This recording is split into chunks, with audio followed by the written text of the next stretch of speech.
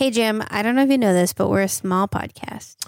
I started noticing that, yeah. And something that really helps is when people subscribe to us, if they rate, review, subscribe, you've heard it all before.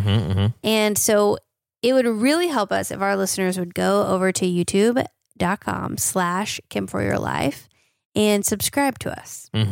And to thank our listeners for doing that, we want to offer, if you just enter our giveaway, we're going to give you any merch item that you choose from our store on us as a thank you to one lucky winner. Exactly. So the steps are very simple. Subscribe to our YouTube channel, youtube.com/@KimForYourLife. Yes. And it's also in our show notes. You can just click it. Then take a screenshot, just proving that you subscribe. It's also okay if you've already subscribed in the past. It doesn't have to be a new subscription. Just if you are subscribed, screenshot it. Email it to us at kimforyourlife@gmail.com with the subject line reading giveaway entry. And then we'll select a winner on March 31st. Okay, so send us your entry before March 31st, and maybe you can be the lucky winner, and it'll help us out a ton. And you pick any merch item you want. So go ahead and go pick it out and dream about it, Dream, wish, hope you're the lucky number one. All right, thanks, y'all.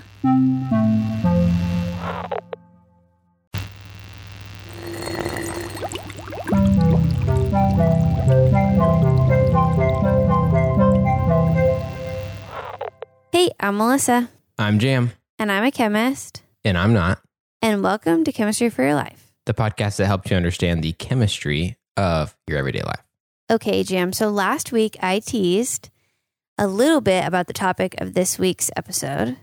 Yes. It was about plants not dying in freezing weather. Right. And I think that may have been a little bit of false advertising because that's kind of only tangentially related, because I went down a little bit of a rabbit hole and got really excited about a different topic. Okay. So the topic that we're going to be talking about today is maple syrup. Oh, nice. We're going to talk about the chemistry behind maple syrup. What does it have to do with colligative properties and freezing? And are you ready for it? Yes. What does it have to do with pharmaceuticals? Whoa. Maple syrup and pharmaceuticals? What the? What? You know what I'm saying? Yeah. So are you ready to get into it? I'm very ready. So I'm going to leave the pharmaceuticals for the very end. That's going to be your fun fact information. You got to work for it. Okay. Got it. But we're going to do a little chemistry lesson real quick first. Okay. Perfect. Okay. So last week we talked about how water freezes at 32 degrees Fahrenheit and it expands when it freezes.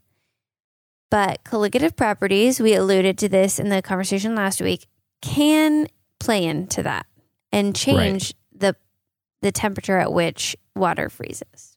Right. So colligative properties are properties that are determined not by what is dissolved in a solution, but how much of a substance is dissolved in a solution. Okay. So there are some properties that will be affected no matter what you dissolve in it. It's just affected by the amount. Okay. So we talked about that with boiling point elevation with the episode about why your pot never boils. Right. And if you add salt or sugar or probably even like sand, as long as you can get it in the solution, it will make the temperature at which your water boils increase. Right. The opposite thing happens for freezing. It makes the temperature at which your water or other substance freezes goes down. Right. Which is why when we talked about this before, but like putting salt on the roads, that came up in either an episode or Q&R or something like that in the past. Yes. So you can put salt on roads, but you could also, we talked about you could sugar roads. And Stephen H. wrote in with an article about trying to sugar roads, I think in Switzerland, maybe? Yeah, something like that. Yeah. So that's a freezing point depression is what's that called. So you've got boiling point elevation and freezing point depression. Meaning the boiling point goes higher because of the colligative properties of whatever's in it. Mm-hmm. And the freezing point goes lower because of whatever's. Okay. Yes. So that's an overview of colligative properties. That is something that we teach in general chemistry. The science behind why the boiling point goes up and the freezing point goes down is a little bit more complicated. We went into that more in the episode about your water pot boiling. But I think because we have so much else to cover today, we're not going to go back over why it changes the freezing point too much. Okay.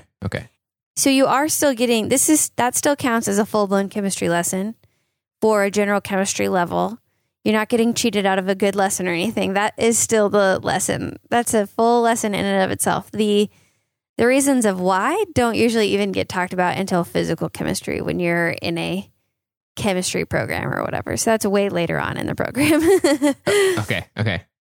So that is a quick review of colligative properties. So what do you think all of that could possibly have to do with our topic of maple syrup and plants not dying in the freeze? Take a minute, think about it, see what you can come up with.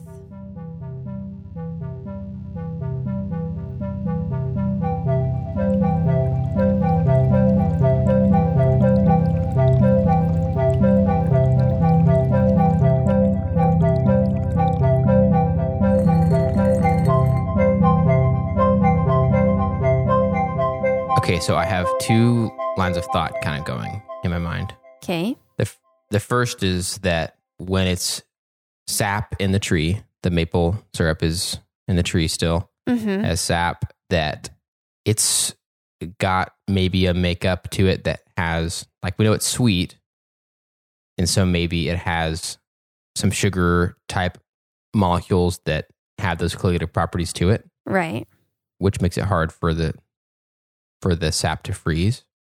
But then I also thought, if I don't really know how sap is like stored in trees and how that works, but I wondered if maybe just the fact that there's lots of sap mixed in with the fact that all trees have lots of water in them, that maybe just its presence, maybe it has a colligative property different from just the sugar in it, if that makes sense.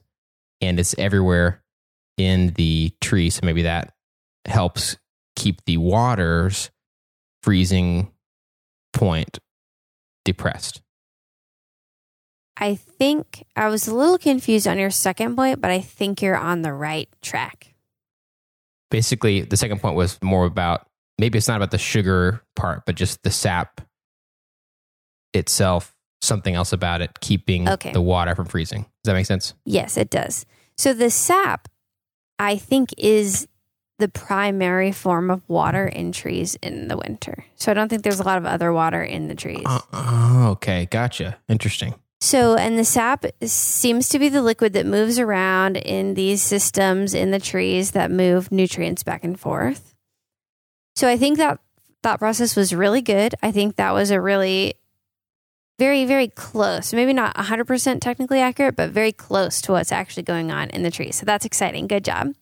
So the sap seems to be present. It was hard for me to nail down a scientific source that outright said this. There was a lot of sources that didn't cite anything, and then a scientific source alluded to this. So my assumption is that the sap primarily exists to transport nutrients to the tree. Different areas of the tree, sort of like our blood. The sap seems to be the blood of the tree, moving things around in it. Okay, got it. And a lot of plain water is stored in leaves, but those fall off in the autumn. So there's not a lot of pure water that I'm aware of in the tree come winter. Got it. Okay, that would not have crossed my mind about just the sap being the water, basically, like being its way of doing that. I don't know why I didn't know that, if I just forgot that, or if I've never learned that before, but that's cool. That's my understanding. I could be wrong on that, but my understanding is the sap is the primary form of water in the tree, because sap is made up of almost all water, but dissolved in that water, there's sugar. There's actually some salts, like potassium is present in tree sap. And there's something else called polyphenols, which is a big chemistry word, but it just means a special type of molecule. It's sort of like how we've talked about how there's, quote, classes of molecules before.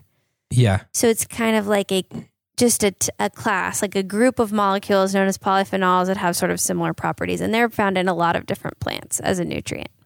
Okay. So all this stuff is dissolved in the sap. And it seems the primary purpose of the sap is to move these nutrients all around the tree, just like our blood. Mm-hmm. But an unofficial side effect that I don't know if this would be the purpose, if the plant made this on purpose this way or what, but all those things being dissolved in the sap naturally lowers the freezing point of the water because they have its colligative properties, having things dissolved in there. And it's not just sugar, but it's other stuff too.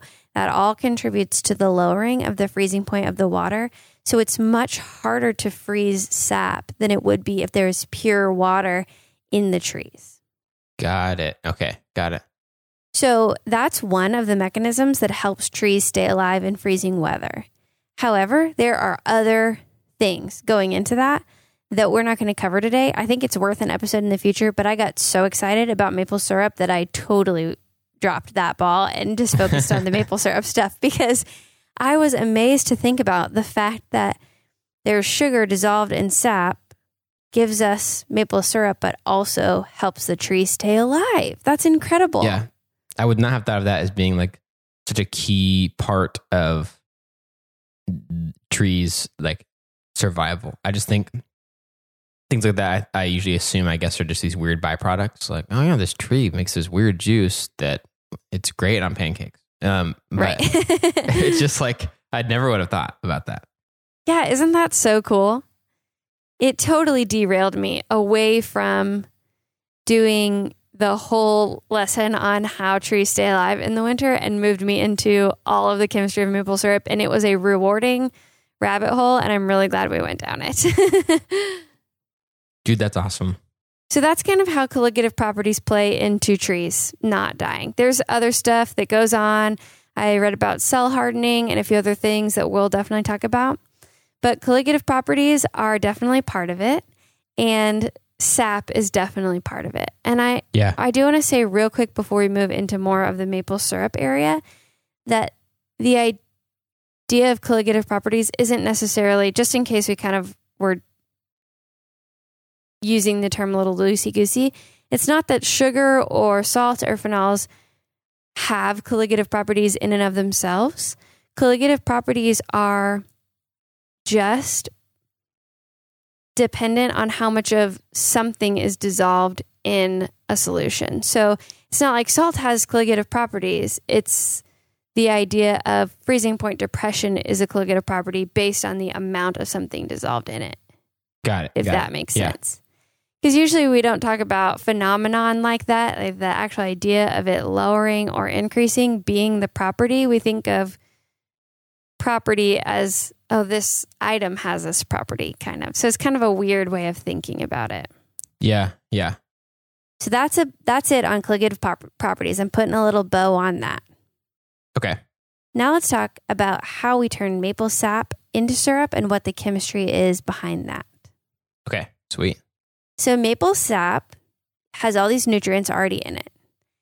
And you take about 40 liters of maple sap and you have to boil that down until it gets to about 1 liter. And that's maple syrup. Oh, wow. That's a Very big ratio. Very concentrated. Yeah. The kind of cool thing in that is because colligative properties are all about what's dissolved and the concentration, you know, how much of something is dissolved in a solution. Mm-hmm. As it gets more and more concentrated, the proportion of dissolved stuff goes up and up. And the boiling point of maple sap is much, much lower than the boiling point of maple syrup.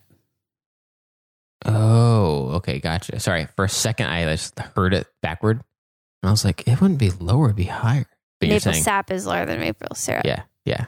So you see the boiling point elevation. So that's another colligative property that goes into play as we're seeing maple syrup. So there's chemistry all around. Yeah. Interesting. But the other thing that happens is if you're heating a lot of molecules such as sugar, polyphenols, and salt in a big vat, that's essentially a giant chemical reaction. You're putting energy in, and there's molecules moving around, and they can start to interact with each other. And so you're getting more new molecules being made through a chemistry reaction. To the point where some of that's the Maillard reaction also. So that's something that we've talked about before. There are other side products that will form that as things collide and there's heat being put in, new molecules will form to the point where one professor who studies the chemistry of maple syrup, Dr. Navindra Seeram, he and his graduate students have identified 60 molecules, 60 separate molecules that are present in maple syrup, the final product. Whoa. Isn't that it's so much cool? more complicated than I would have expected. Yeah. I know. It's not just this is really concentrated sugar. This is sugar with polyphenols that already existed, polyphenols that exist after the reaction happens. There's salts present. There's all kinds of stuff going on in maple syrup that's so much more than just sugar water, which is kind of what I thought it was. Yeah. Yeah. And those reactions and those molecules that are formed help give maple syrup its special distinctive flavor that we all recognize as real maple syrup, not the pancake syrup that's on the shelves, but real maple syrup that comes from maple sap boiled down. So that's it. That's the chemistry of maple syrup. Is it starts out as maple sap, which helps protect the tree. And then you boil it down and you get something new, which is maple syrup. Dude, that's crazy. It's so much more complicated than I would have thought maple syrup would have been. So it was very, very fun. But this isn't even the best part. It just keeps getting better. Okay, sweet. But you have to earn it first. Oh, okay. Okay, cool. So do you want me to say back kind of the first section and this new beginning section of maple syrup? I think so. I think that would be the best way that we can kind of summarize everything. It's not your traditional chemistry lesson that we normally have, but maybe more of a summary. Yeah. Okay. So in the first section, where we're talking about trying to survive freezing temperatures, maple trees and other trees that have sap, I would guess this would carry over to other, sap trees. I think so, yeah. Sap typically would have lots of dissolved things in it. Some sugars, some salts, some polyphenols. It's not just water. There's enough things dissolved into it for it to be able to lower the freezing point of that liquid that is transporting nutrients around in the plant, which is a key thing for it to be able to stay alive. Right.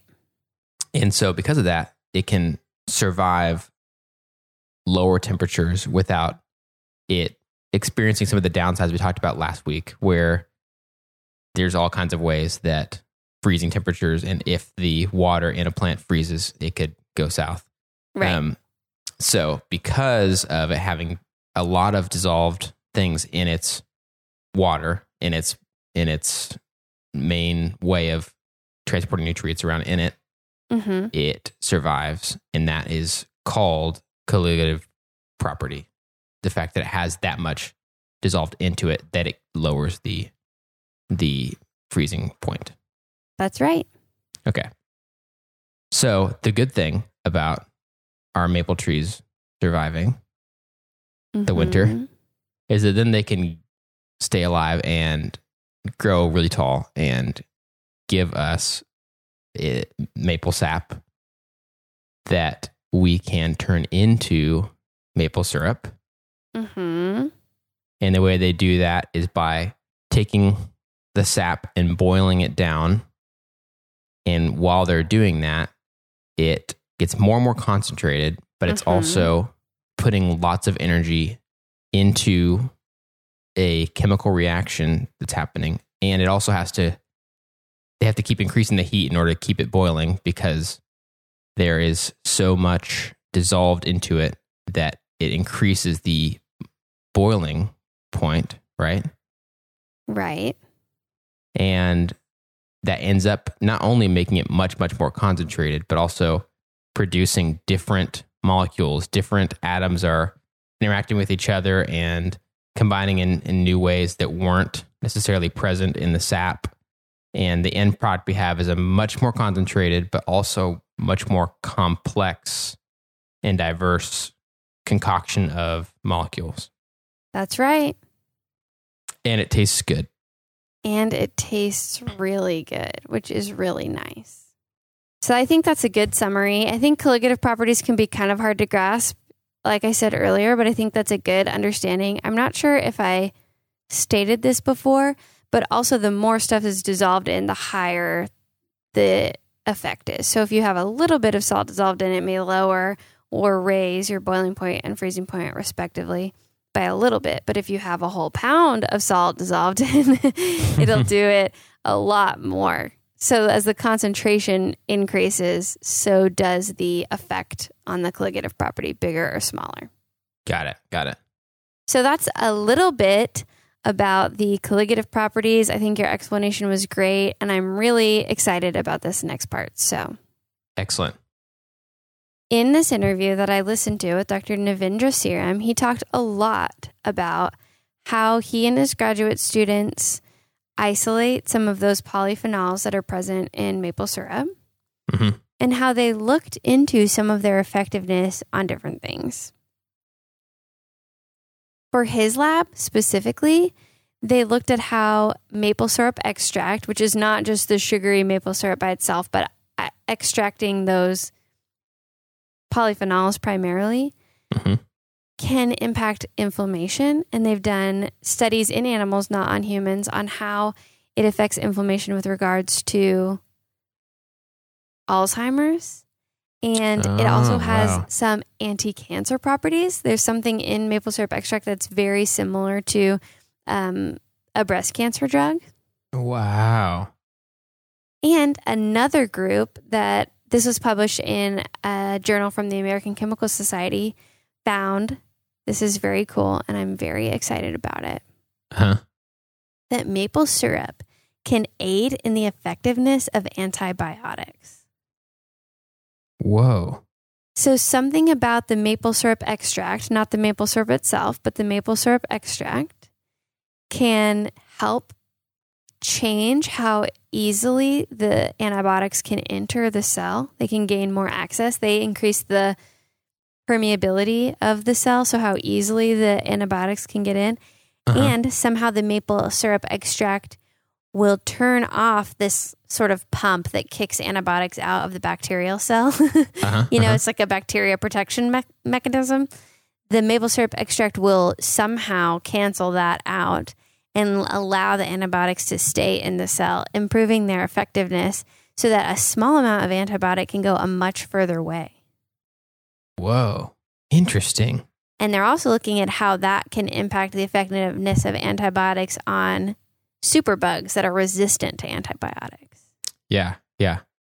Interesting. Dude, that's crazy. So would this be something that, does it seem like if you naturally, say you're someone who naturally just eats real maple syrup on their breakfast every morning, would these effects potentially be part of it just in small amounts, or is it really beneficial for them to isolate things and pull things out and use them that way?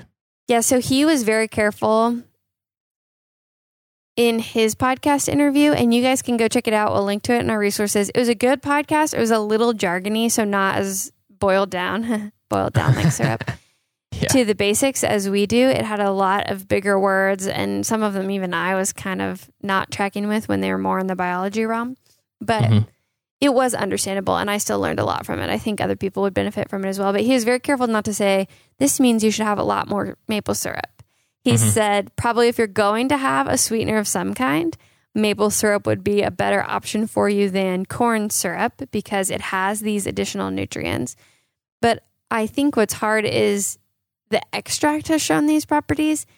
So I wonder if the sugar has so much bad for you properties that there being some good properties doesn't really cancel out. So you shouldn't have a ton of maple syrup, but if you're going to have something sweetened, maybe having those natural polyphenols present is better than having no polyphenols present. But he was very careful to give any advice on eating more maple syrup or anything like that. He is not a medical professional. It's just, hey, we found that in maple syrup, there are things that are good for your body. Yeah. However, it's still sugar. That sort of seemed to be the message he gave us. Yeah. Which I've heard that before, where people like start to talk about like this sugar or that sugar, like cane sugar versus high fructose corn syrup. It's like, at the end of the day, though, if you're ingesting a lot of sugar, that's not good. Doesn't matter which kind. It's not like one of them is, great for you. It has no negatives or something like that. Right. So there's still the negatives of the sugar in there, but it comes with positives as well, where there's some that don't have any positive. It's just pure sugar and none of these additional compounds. Dude, that's so cool. I'm going to have to once we finish this, send this to one of my old college roommates is from Vermont, and we lived together for 2 years, and he loves real maple syrup and wouldn't even touch fake stuff. I'm like just so disgusted by it. And his parents would always send him like care packages, and most of the time it'd be like some real legit local like maple syrup. How delightful. Also like maple candies and stuff. Sometimes he'd give us some. And so I cannot think of like real legit maple syrup without thinking of him. So he's going to be glad to find out there's all these potential cool other things about maple syrup more than just its taste. Right. And part of why they started to look into this was actually because indigenous people who are native to that part of the world, similarly to your friend, although much, much preceding him, used maple syrup and its extract and stuff as medicine. So again, we're seeing the modern look, the Western chemistry look at something that has been around a long, long time before our traditional sciences were even developed. So that's pretty cool too, that we're learning the chemistry now behind things that were already existing, like when we found the lemongrass braids worn by Native people in America and Canada. So that's really, really cool. Yeah. Dude, that's awesome. And they're also looking at, Dr. Navendra's serum talked about how they're looking at other parts of the plants as well and seeing if there's something in maple leaves. When they prune maple leaves, they looked at all the compounds present in living maple leaves and in maple leaves that had fallen off the tree naturally. So there's other avenues to see what natural products are present in these trees that could provide an avenue to medicine. Wow. Dude, that's cool. Isn't science amazing? Yeah, it really is. And it's just like when we talked about the other ways that like, oh yeah, Native people have been doing this for a long time and now we're discovering. It's just cool that keeps happening. That it's like, oh, these properties have been there and people kind of picked up on that. Right. And science is slowly backing it up, Right. And figuring out ways to maybe like take that and make it more concentrated or, package it into a different form or something like that. But that's cool.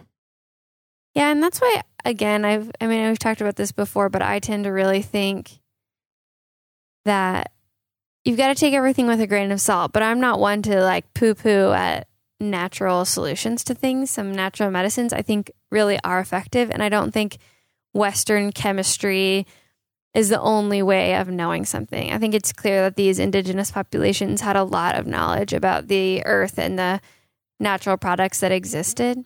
And we're just sort of learning about them from a different angle at this time, which is really cool. Yeah. And I forgot to say that the person who's working on this, he's a chemist and he called himself a natural products chemist. And sometimes there are organic chemists who synthesize or try to figure out how to synthesize natural products. So that's things that are naturally occurring in the earth, but are very complex. And so we're just trying to find a way in the lab to mimic those natural product synthesis. And there's a lot of that in the organic chemistry literature. And I thought it was just really interesting. Dude, yeah, that's cool. Man, that's interesting.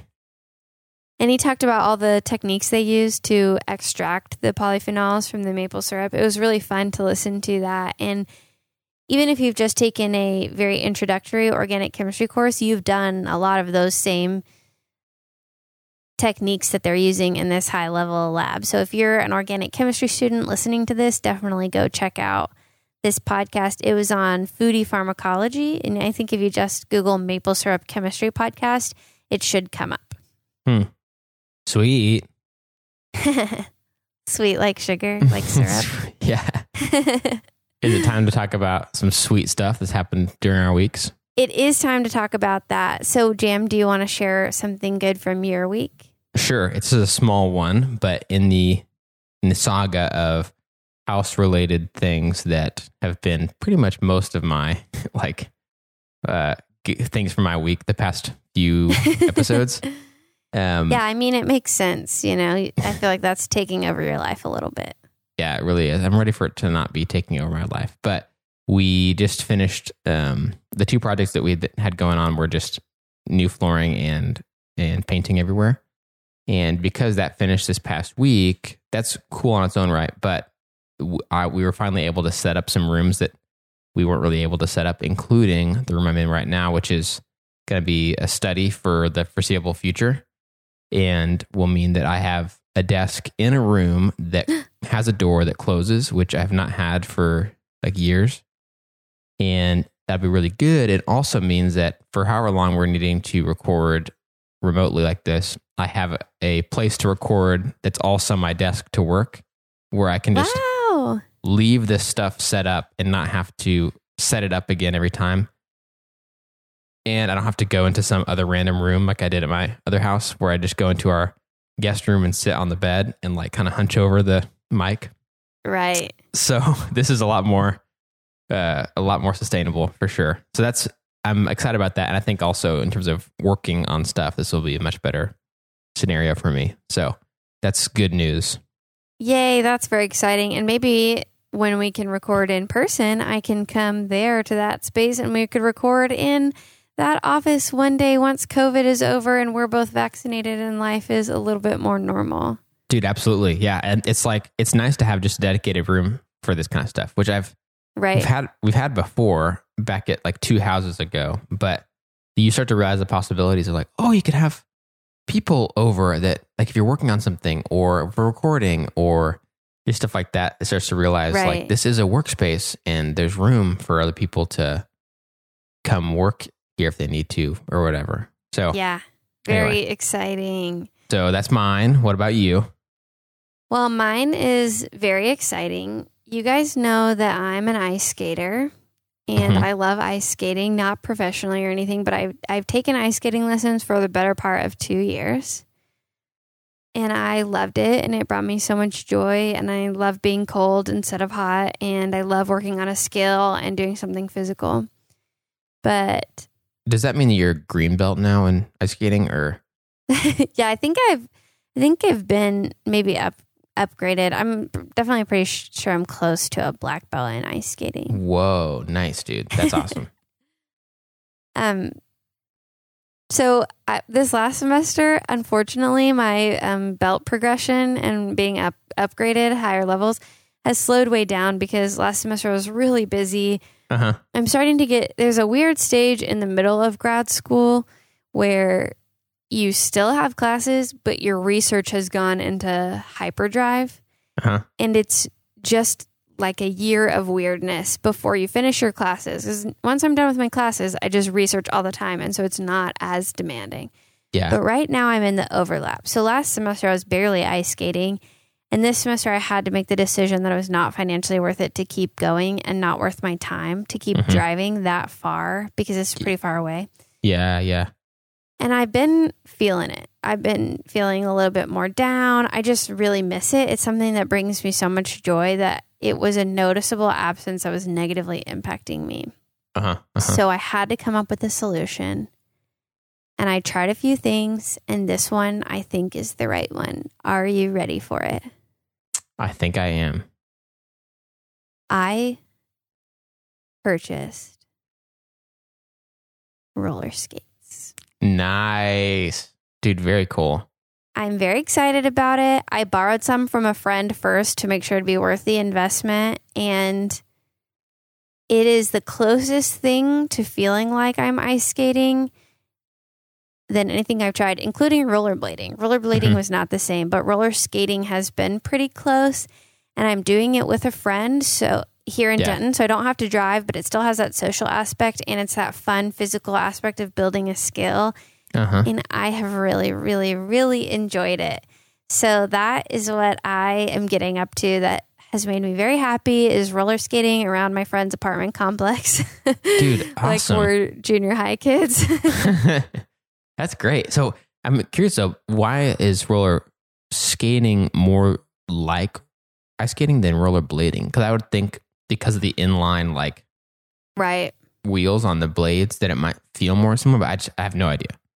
I think it's because there is a heel on most skates. The boot of roller skates is similar to ice skates. Oh, There's like I a see. heel, and your weight is kind of, I guess, more forward compared to rollerblades where your foot is flat like you're in a shoe. Okay. Got it. And there's a stopper on the front of roller skates that lets you stop and sometimes perform jumps in a way that is similar to ice skating. Okay. There is a type of inline roller blade that is designed to have an exact weight distribution like ice skates, and I think I would enjoy that, but it's close to $400, so there's no way. Oh, yeah. Dang. Interesting. So right now I'm doing roller skates, which is much less than $400 and is really fun. Don't worry, I've got knee pads and elbow pads and wrist guards, which, you know, the fun thing about being 30 is I don't care if I look dumb. Whereas when I was young, I didn't ever want to wear safety gear because I didn't want to look silly. But now I don't care how I look because it feels so safe. Totally. Yeah. And you care more about like, I don't want to be hurting for a week after Right. a fall. And you can take more risks because you're protected, you know? Yeah, totally. And your skin doesn't heal as fast these days as it does when you're 12. So you don't want to take those same risks. You just have a slower healing body the older you get. So it's been really fun. I'm excited. I'll post a picture of me roller skating, and once my skates come in, I'll show you guys those, and hopefully I can make some good progression. But it has brought me a lot of joy, and I can already tell there's an improvement in the way I'm feeling overall. Just exercise is so important for your mental health and ability to concentrate. I think when I'm exercising, I'm a better chemist, a better researcher, a better podcaster. I think it just all sort of helps me be better all around. Yeah, as a that makes human sense. being. That makes total sense. I'm very happy. I'll keep you guys posted. Sweet. Well, thanks, Jam, for coming and listening to me chat really all about my roller skates, because I'm so excited about that. And also about maple syrup and colligative properties, because I think this is such a cool application of something I already knew about sugaring and salting roads, but I did not know that trees basically sugar their own roads. And as a byproduct, we get a delicious sweetener. Dude, yeah, that's awesome. Thank you for teaching us all about that. And Melissa and I have a lot of ideas for topics of chemistry in everyday life, but we want to hear from you. So the best ideas and best questions come from you guys. So don't hesitate to reach out to us on Gmail, Twitter, Instagram, or Facebook at Chem for Your Life. That's Chem, FOR, Your Life, to share your thoughts and ideas. If you'd like to help us keep our show going and contribute to cover the cost of making it, go to ko-fi.com/Chem for Your Life and donate the cost of a cup of coffee. If you're not able to donate, you can still help us by subscribing on your favorite podcast app and rating and writing a review on Apple Podcasts. That also helps us to share chemistry with even more people. This episode of Chemistry for Your Life was created by Melissa Collini and Jam Robinson. References for this episode can be found in our show notes or on our website. Jam Robinson is our producer, and we'd like to give a special thanks to A. Kiwasong and S. Navarro, who reviewed this episode.